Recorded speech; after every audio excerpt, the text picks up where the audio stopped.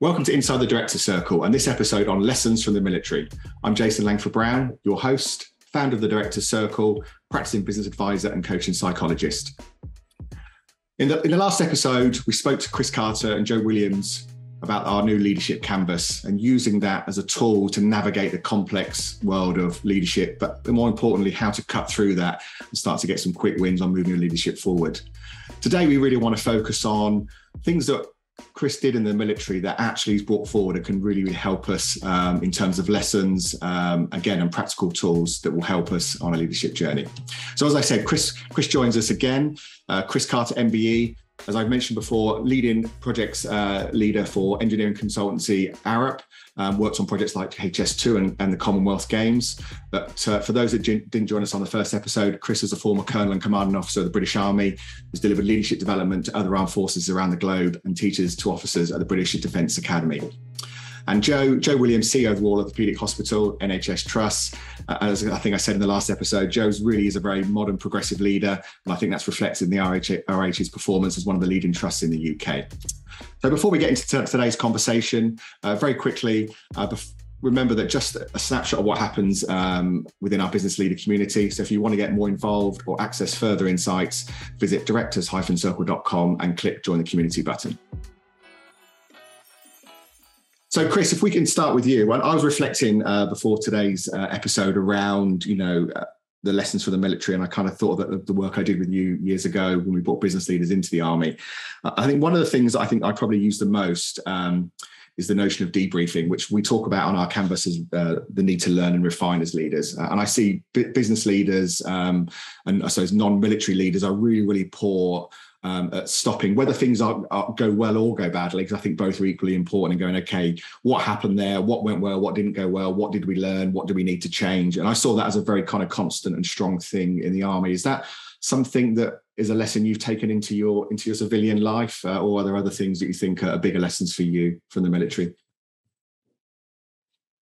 It is a lesson, and the reason why I is to embrace that lesson is your feedback, and the reason for that is the debriefing process is so ingrained in the British military way of doing things that it is just second nature, and pretty much from day one, day two of training as an officer cadet or a recruit in the British military, you're constantly, after every practice, after every exercise, after every sort of evaluation, you are being asked by your instructors, by your leaders, how did that go? What went well? What could have gone better? What would you do differently next time? Those three basic questions and variations of them are constantly being asked of you, throughout your whole initial training segment as a junior leader or as a young soldier, and then throughout your career, both on formal training courses, on exercises, and just in sort of routine day-to-day life. It's just woven into the way we constantly do business, and it has a very close resemblance to Kaizen, continuous improvement, and other practices you find elsewhere. But it is ingrained. It is part and parcel exactly how we do everything, and very powerful.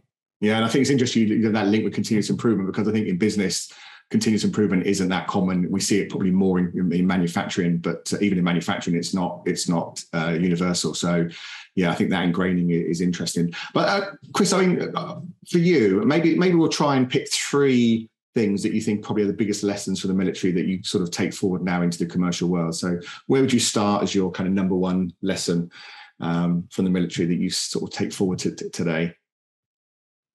Yeah, well, I would take that last example as the number one lesson. Okay. And I think there's a very interesting extension of it, which is now starting to be embraced, particularly within the Army, and that is getting comfortable with failure, and particularly out of operations, during training, during development, pushing ideas, concepts, people, equipment, etc. to the point of safe failure. So not doing things which are stupidly risky and a risk to life, but but practicing and testing the way we do business to the point of failure, trying new and different approaches, trying different ways of engaging with, outthinking, outmaneuvering our adversaries, and embracing failure, learning from failure, and then using that failure to derive lessons in order to adapt.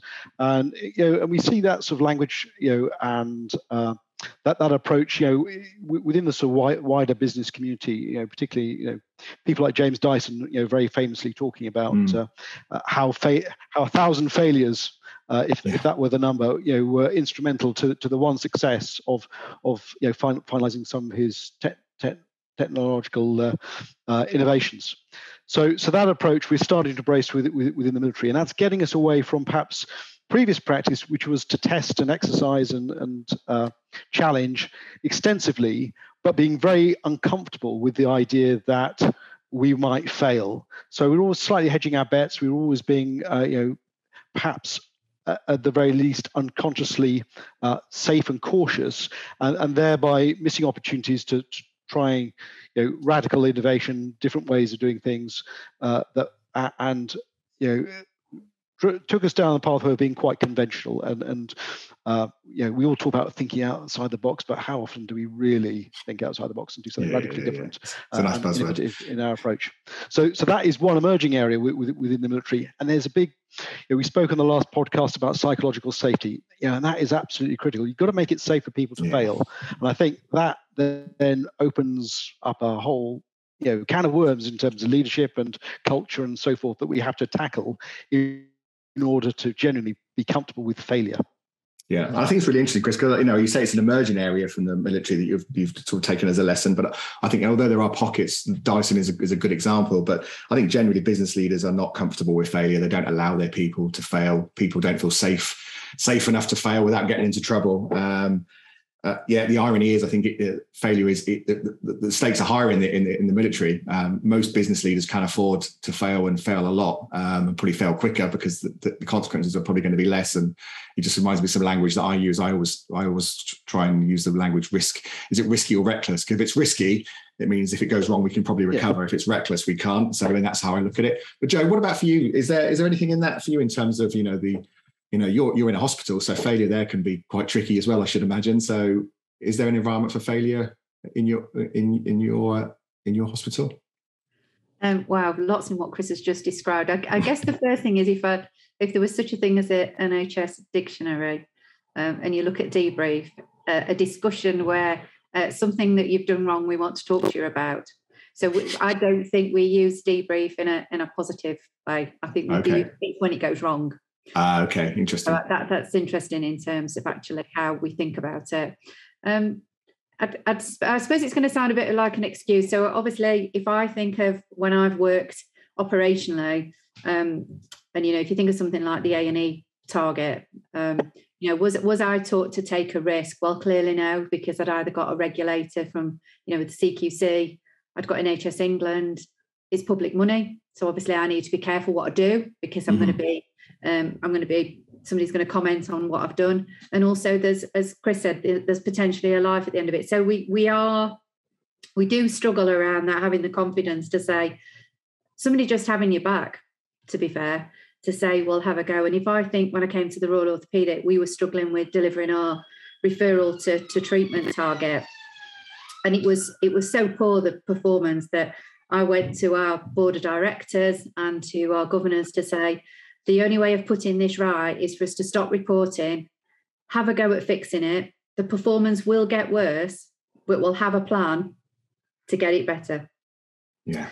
Somebody having the confidence to do that. And that's what we did. And then the staff knowing that they could try different things and know that it was okay. Because sometimes it's just the fear of somebody just saying, can I try this? And I still think we have a little bit of that in the NHS.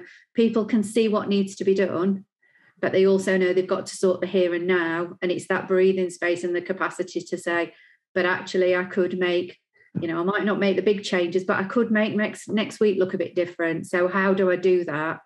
And obviously through the patient safety strategy that's about to run through the NHS, I mean, Chris talked about actually people being confident to do that. But if staff aren't able to say, to talk about failure, then you'll never have a safe organisation, because people need to feel safe and confident to be able to say, I can see something, or I can see a problem, and know that there's not going to be ramifications with them raising it. So I think something probably I'll take away is around the debrief, because to me it's a very negative. It makes me think, what have you done, Joe? You need to defend what you've done, as opposed to let's talk about the good stuff that you've done and actually what we could improve on. Yeah, and I love. I love the comment about having their back. I mean, that's, as a leader, it's really our job, isn't it, to have people's back. That's what psychological safety is all about. But I like the comment about actually almost laying it as part of the expectation that it is actually going to probably go wrong. It might get worse, and that's a nice way to sort of frame it. But yeah, you're right. I think that was the thing I really took away from working with the Army is they don't just debrief things that go wrong. They just debrief everything. Now, most things go right. So it means by definition, most of the things that are getting debriefed are the things that have gone well. And I've definitely taken that in with some of my clients. I did some work in the US recently where we did exactly that. We actually only debriefed the successful projects, and the lessons that were taken from that and the continuous improvement, to go back to what Chris was saying, was phenomenal. So yeah, I think that is definitely a powerful piece from the debrief thing. Okay, Chris, back to you. So have we got another lesson, something different maybe that you can take from the military that you think would be worth considering?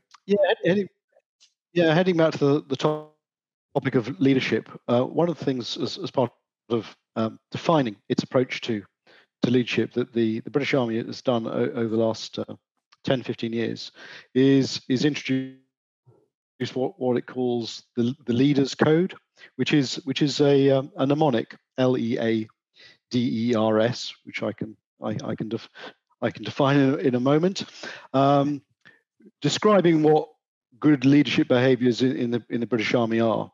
And I've got to say, when it first came out around about 2012, it got a lot of stick and a lot of negative criticism internally, mostly amongst the kind of leaders, senior non-commissioned officers and officers within the Army, on the basis that it was an obvious mnemonic. It was leaders talking about leadership, and it was all kind of sort of backward engineered and a bit contrived and not necessarily relevant.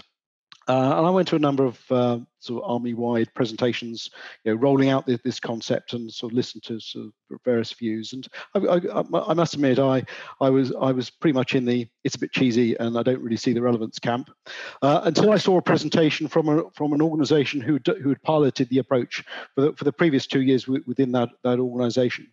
And the most powerful presentation was from a private soldier in his particular regiment, known as a rifleman, who stood up in front of the assembled great and good of the British Army at Sandhurst, and gave a personal perspective, one of the best talks of the day, on how he had experienced the Leaders Code. And the key thing in his talk, which really resonated with me and stays with me still, is he said, for the first time, as the most junior rank within the British Army, we had been told what to expect from our leaders.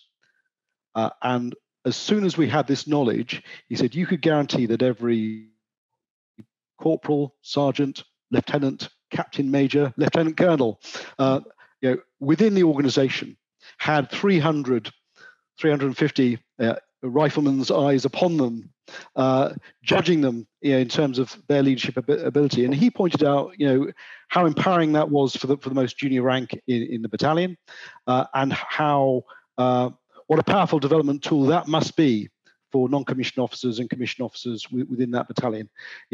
Your every action and behaviour being judged according to a common standard. Some perhaps fairly on occasions, perhaps a little unfairly on other occasions, but that struck me greatly, and I thought, well, what a powerful tool this is. And from that point, I always defended the Leaders Code, which is still in use, against a skeptical audience, on that basis. That's really powerful, because I think it's a number of things. I think I love actually that it makes people that are in leadership positions, making them accountable to being leaders, because I think there are, and I'm just talking generally now, far too many people. We really want to go into politics and all sorts of things where they want the position of leadership and the power and trappings and the money, but don't really want to do what it takes to be a leader, which we know isn't always an easy task. So there's that piece there. But I think also for me, it's a really good example of the extension of culture, because culture is, way beyond the core values and the core beliefs. It has to be translated into some standards and behaviours. And again, I work with leadership teams a lot where if they go that far with their culture, they're very keen to get their people to come up with their standards and their codes, but they don't want to do it themselves. So I think, and I say, it's kind of hard to expect your teams to come up with their codes and standards if you're not prepared to have some for yourself. So to actually make that leap, I think and I've seen it done in some businesses where it's been very equally as powerful. So I get why that resonated with you. Joe, for you, is there anything in that in terms of that kind of what people should be expecting from their leaders? Are there anything you've done at the ROH that kind of compares to that, or is it something you're thinking about? I suppose it's more about reinforcing the importance as Chris has just described. So what we know is that with the annual staff survey that we do across the NHS that we've done for some years, what we know is that people leave the NHS because of poor leaders and poor managers. It's one of the biggest reasons. And actually what we haven't done very well in the past is we haven't taught our leaders what good leadership looks like. And also how, just some of the basics that we're trying to do about their impact on individuals. So some of the work that we've started on the cultural piece is actually, somebody that you've always known that's performed, that they're no longer, they might be struggling. It goes back to what we talked about in one of the previous episodes about what else is going on in this individual's life that you need to get to understand to see how you can support them. And don't just then fall down on, the typical, I'll ring HR or I'll get a policy and procedure out.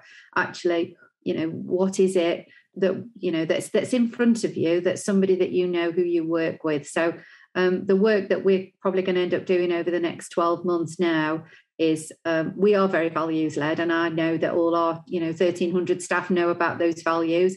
There's behaviours bit in terms of that they understand how they should be treated while at the ROH. But the bit that I want to now do is the bit that when they see those behaviours that aren't aligned with our values, they feel confident to call it out. Yeah. But actually, before we do that, we've got to have our managers. We want to train them to make sure that that they understand the culture and the vision and everything that we're trying to do. But it is something we've never taught in the NHS. Certainly, that wasn't something that I was taught in terms of, it was kind of, see something, make sure you don't want to look like that and you want to change how you are. And in terms of, what makes a good leader, but we don't instinctively train the NHS at all. Yeah, and I think that's really powerful about, your leader's code, whatever that might end up looking like, where it empowers people to call you out.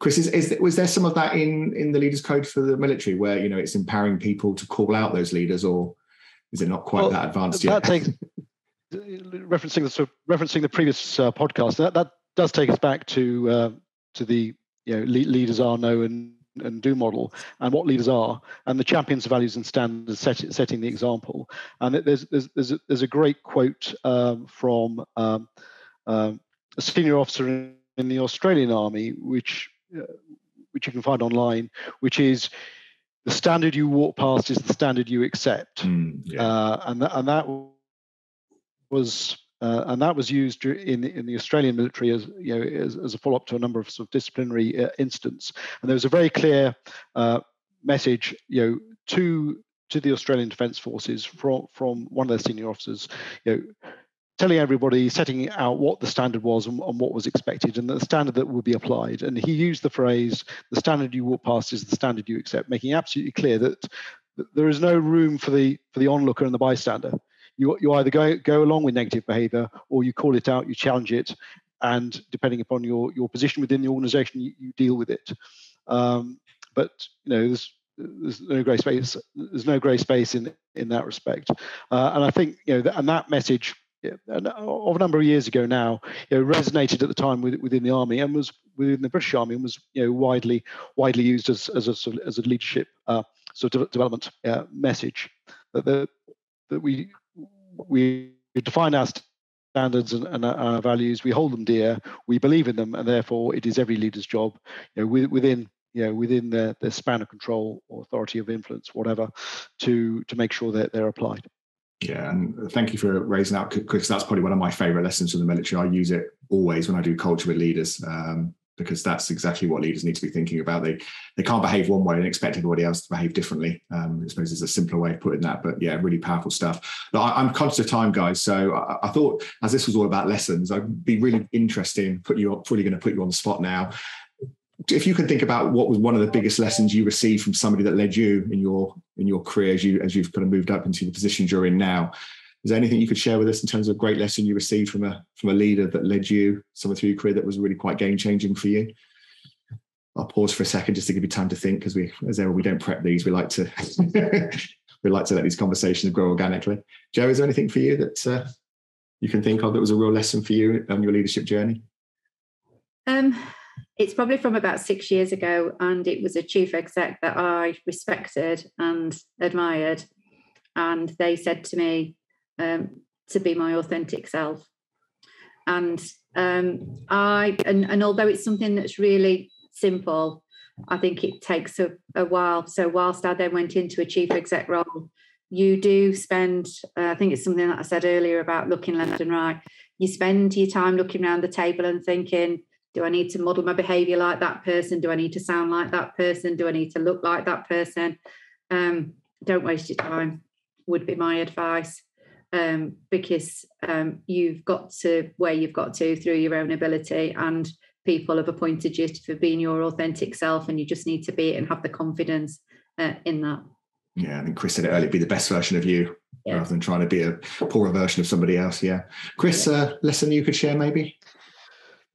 There's loads I could reference, but one I'll highlight was a very early lesson in my military career. So at the comparatively young age of 21, my first sort of phase of training at the Royal Military Academy, Sandhurst, we were on as part of a sort of particularly arduous and testing 10-week phase of training, and we were lucky in that we had an incredibly inspirational senior NCO staff sergeant who was our principal instructor, and he was pretty much feared throughout the organisation because he was a parachute commando trained soldier. He just returned from the Falklands War. He was incredibly fit and demanding in terms of what he expected of us, and everyone looked at our group and said, Paul, you've got this individual as your staff sergeant. But the thing about him was he would put us through some incredibly testing exercises and practices. But even from week 1, week 2, once that was over, once he'd achieved the effect on us that he'd wanted to achieve, either in terms of testing us or developing us, he would call a halt, he would gather us in, and he would explain to us exactly what he had done and why. And for the period of time in question, which is the mid 80s, an incredibly sort of modern approach. He would say, "This is what I did to you.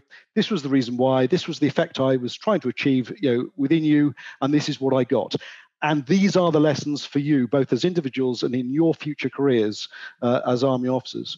And then we'd have that debrief. He'd be completely honest with us, and then sort of 10 minutes later, we were back to whatever it is, running up hills with sort of logs or whatever it was. But it was that degree of honesty and openness, and it was not a soft approach. It was a very demanding approach, but he was incredibly open and honest about what he was trying to achieve with us, at all times.